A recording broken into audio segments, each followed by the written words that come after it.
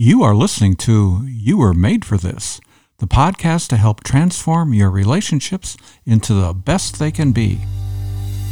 Welcome to You Were Made for This. If you find yourself wanting more from your relationships, you've come to the right place. Here you'll discover practical principles you can use to experience the life-giving relationships you were made for. And now here's your host, John Sertalik. Hey, thank you, Carol, and hello, everyone, and welcome to episode 104, The Question Behind the Question. One of the things I like about our podcast is the engagement I find with our listeners. It's one of the benefits of listening to You Were Made for This that I spoke about in our very first episode way back in late November of 2018. It's number 1, 6 Reasons to Listen to This Podcast. I'll have a link to that in the show notes for listeners who may have missed it.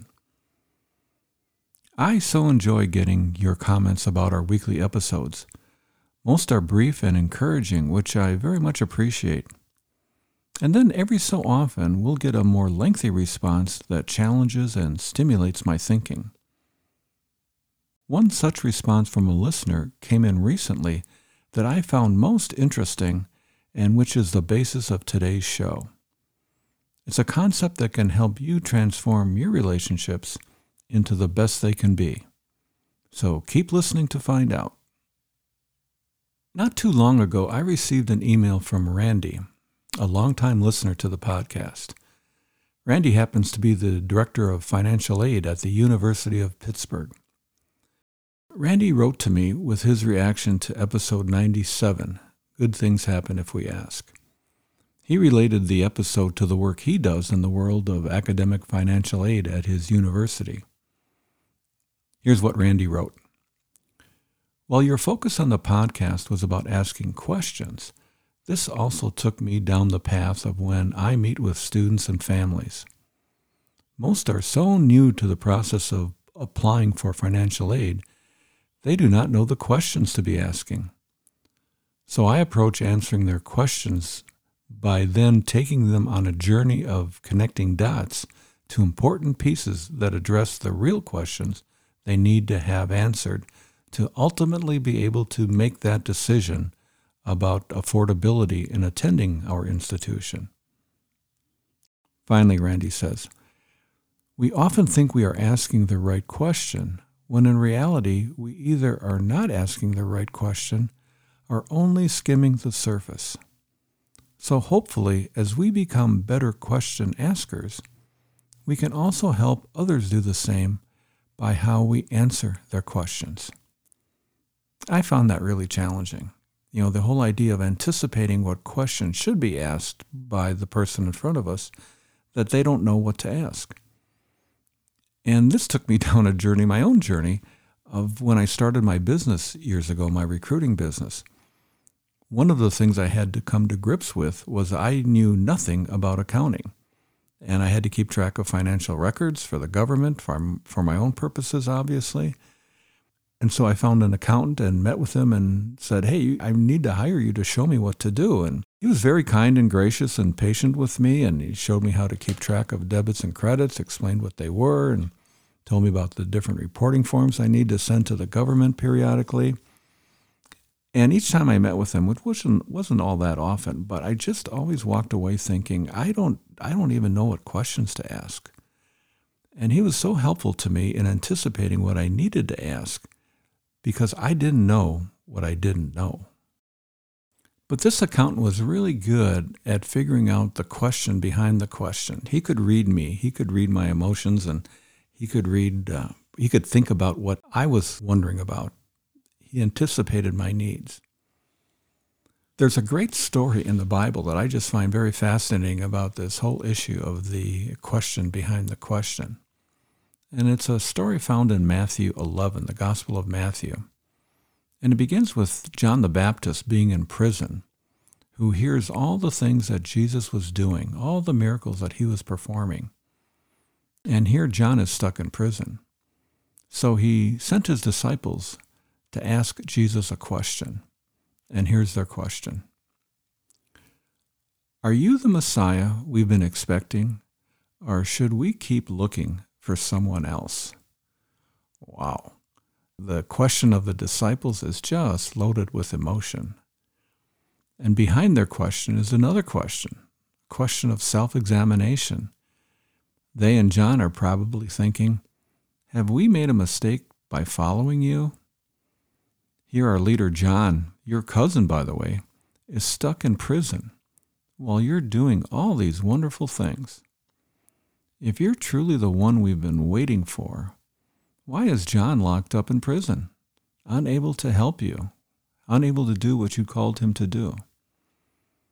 There's a tinge of hopelessness, discouragement, and the feeling of maybe we should cut our losses and move on. That just comes through in their question. There's a fear that maybe we've made a mistake, fear that maybe we've wasted a lot of time. It's just questioning, is all this true? Can we trust you to be the one you say you are? Are you the one? All of that are questions behind the question. Well, then it's interesting to me how Jesus responds to the question behind the question. In answering the question of John's disciples, he's actually addressing three different people, three different audiences. He talks to the disciples, and then he says something to John the Baptist himself, and then he talks to the crowds that were listening in on all this. To the disciples, he doesn't give a yes or no answer to their yes or no question. Hey, are you the one? Instead, he answers their question behind the question.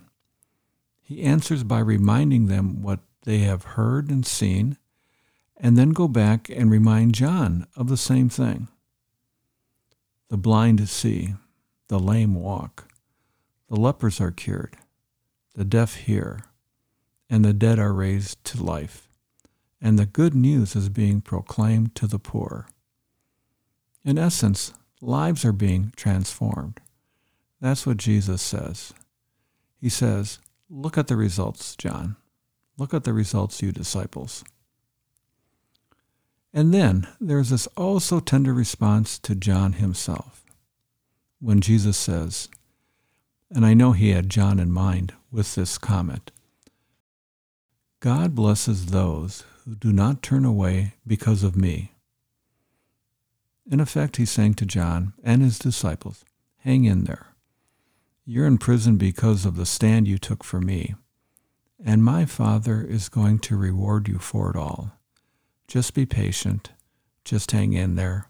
I see. I know. You can trust me. It just comes across to me as just being a very, very sweet and tender and compassionate answer to the question behind the question.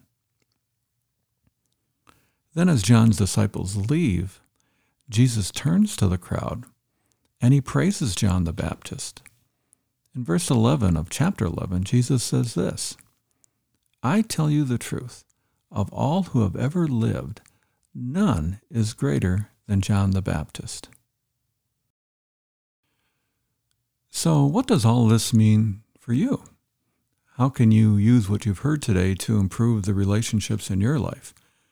Well, I've got a couple of ideas. One is to become more skilled in answering questions people ask and anticipate that there may be a question behind their surface question. It involves practicing the aura principle of deepening our relationships. Observe, remember, ask. In terms of observing, pay attention to any emotion that comes with the question. Is there any fear, any sadness, any anger? How about joy? Do you see any regret? And then put yourself in the shoes of the person asking you the question.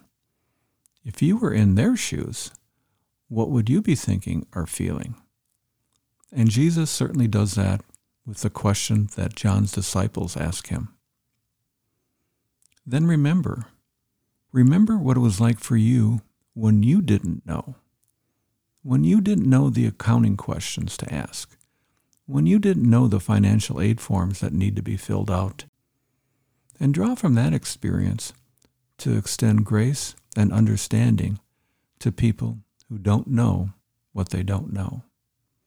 That's remembering. And then finally, ask. Ask follow-up questions. Get people to define their terms. Ask for examples. Get clarification. Don't assume. And then finally, ask God's Spirit for help in responding to the question behind the question that will be most helpful to the person asking. Another thing you can do is when you're feeling like John the Baptist, wondering, man, is this worth it? Is Jesus really the one? To think about your relationship with him from his perspective. I read something just recently from Sarah Young in her devotional book called Jesus Today. It's day 102. And I'll just read it to you because it so applies to what John the Baptist was experiencing and also what his disciples were experiencing and the questions behind their question to Jesus. Are you the one? This devotional book is written in the first person as if Jesus was talking. And here's the reading for today from Sarah Young, Jesus Today. It's Jesus speaking, and he says, I am taking care of you. I know how hard this is to believe when conditions that are troubling you get worse instead of better. It's easy to feel as if I'm letting you down, as if I really don't care about what you're going through. You know I could instantly change your circumstances, and you can't understand why I seem to be so unresponsive to your prayers. But I repeat, I am taking care of you.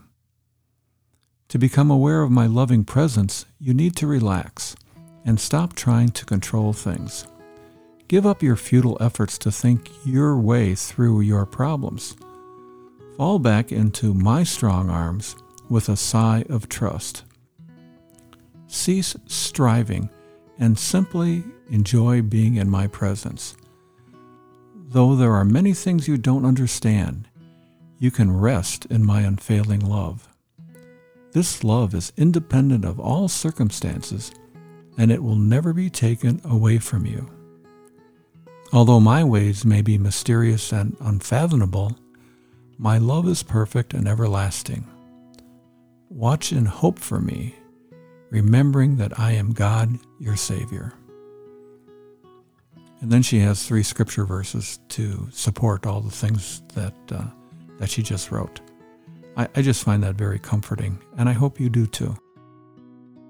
If you forget everything else, here's one thing that I hope you remember from today's episode. It's this. We deepen our relationships when we consider what might be an underlying question behind the question asked of us, and then address the deeper issue if one is present. I'd love to hear any thoughts you have about today's episode. Just send them to me in an email to john@caringforothers.org. I may share them in a future episode unless you say otherwise. You can also share your thoughts in the Leave a Reply box at the bottom of the show notes. In closing, if you found the podcast helpful, please subscribe if you haven't already done so. Now, I hope your thinking was stimulated by today's show to both reflect and to act, and to think about what are the questions behind the questions that people ask us, all so that you can find the joy that God intends for you through your relationships. Because after all, you were made for this. Well, that's all for today, and I look forward to connecting with you again next week. Goodbye for now.